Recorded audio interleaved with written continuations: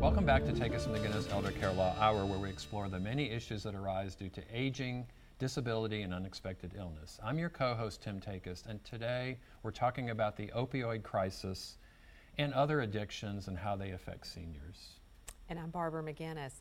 As we continue this episode, in this segment we're going to be talking about legitimate pain management.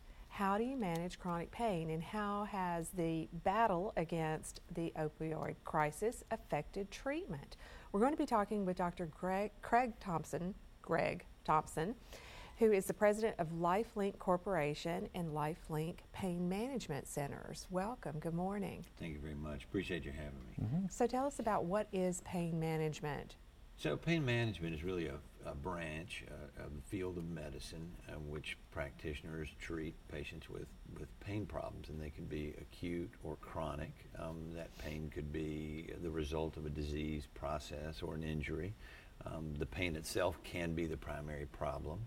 So we treat both of those, and so a pain practitioner would be a physician that usually comes from the field of anesthesiology, but not always.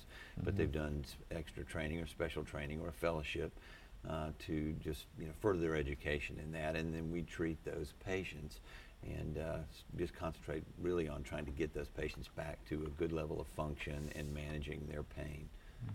So when would someone need to see a pain management physician, and what can they expect at a typical visit? Okay, so there are a couple instances. A patient may see someone like us in an acute setting, and particularly a hospital, in correlation with a surgery, where we manage their pain during that surgery. But what we're talking about here today is more in an outpatient clinical setting in an office in a pain setting. So that's usually a chronic pain condition, and so by definition we look at chronic pain as being pain that's 3 months of duration or longer. And so generally those patients have been treated by another practitioner, their family practitioner, or some other physician who has just got to the point where they can't manage that pain any longer, or the modalities they've tried are no longer effective. And so they'll refer that patient to a pain specialist or someone like us, and then we see that patient. And so for instance, like the Center for Disease Control, we see a lot of back pain. Well, they show that 85% of adults will have a significant incidence of back pain in their adult life. And so that's a big socioeconomic impactor, back pain, and it's actually the number one cause of loss of work days.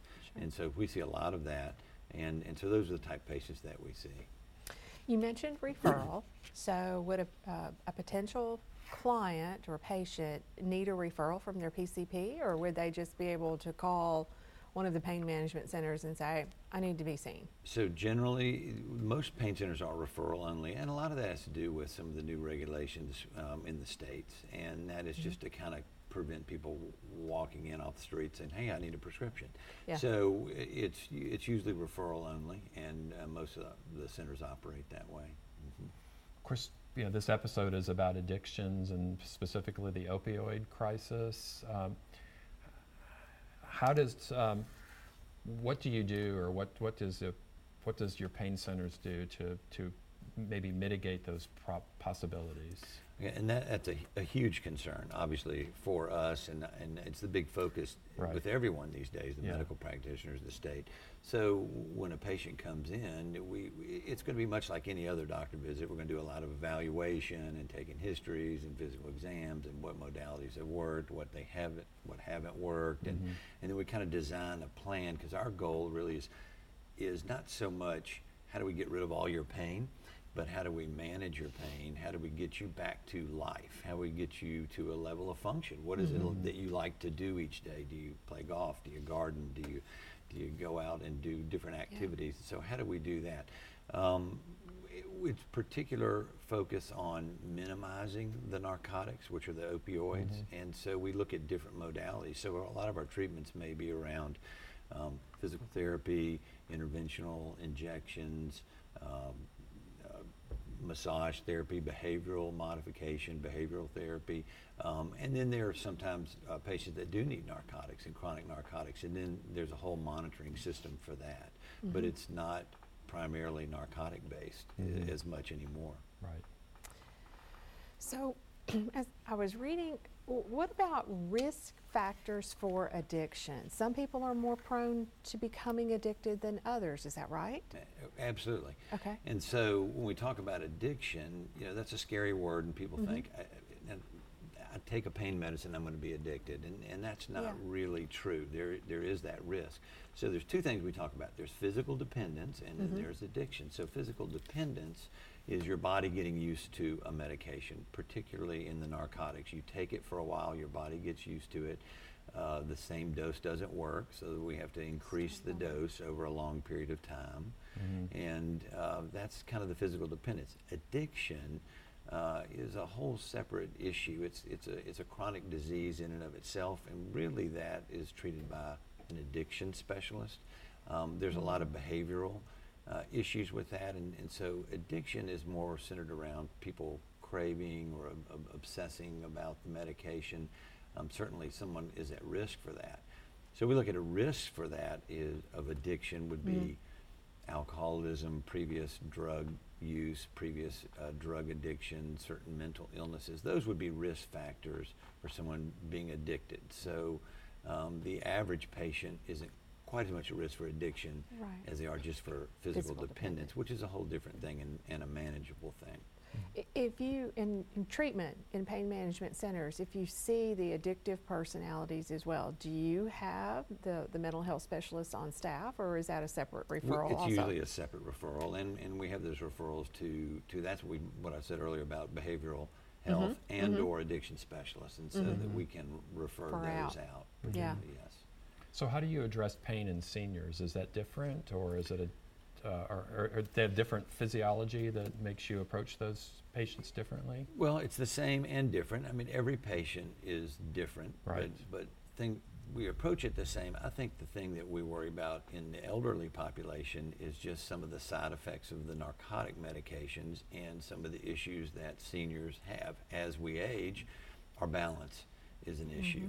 So we don't want to give medications that may cause dizziness or issues with balance and make that worse. We don't want someone to fall. Confusion is, so that can be an issue with narcotics. So we'll tailor those medications specifically, and there's a lot of what we call our multimodal pain methods, so non-narcotic pain methods that you referred to earlier, similar Correct. to those. So all these other medications that are not narcotics, but that allow us to reduce the dose of narcotics by using those as well. Right. We've talked about new regulations, new laws, I guess, for prescribing. Are the practitioners at the pain center exempt from those new laws? The practitioners are not. So a lot of the new regulations, there's really two sides.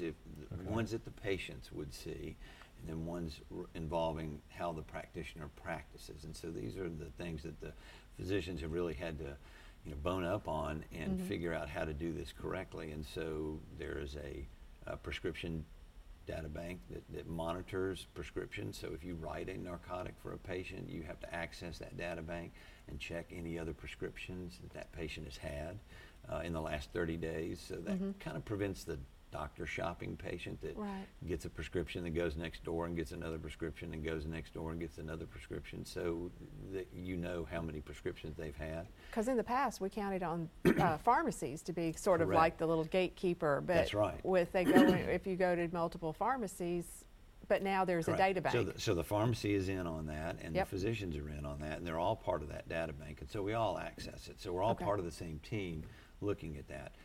We also have to make sure before we write any kind of prescriptions that we have a full exam, a full history, a full diagnostic code, and all that has to be put in.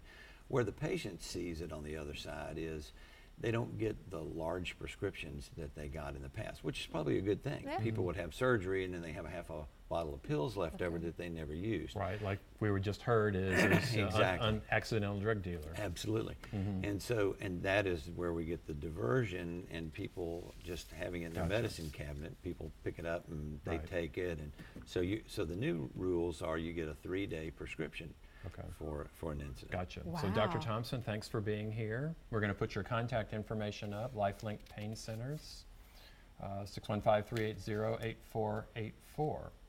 Glad to have you here. Great, thank you. Next up, we will be discussing a new phenomenon resulting from the opioid crisis, which is grandparents raising grandchildren. Stay with us.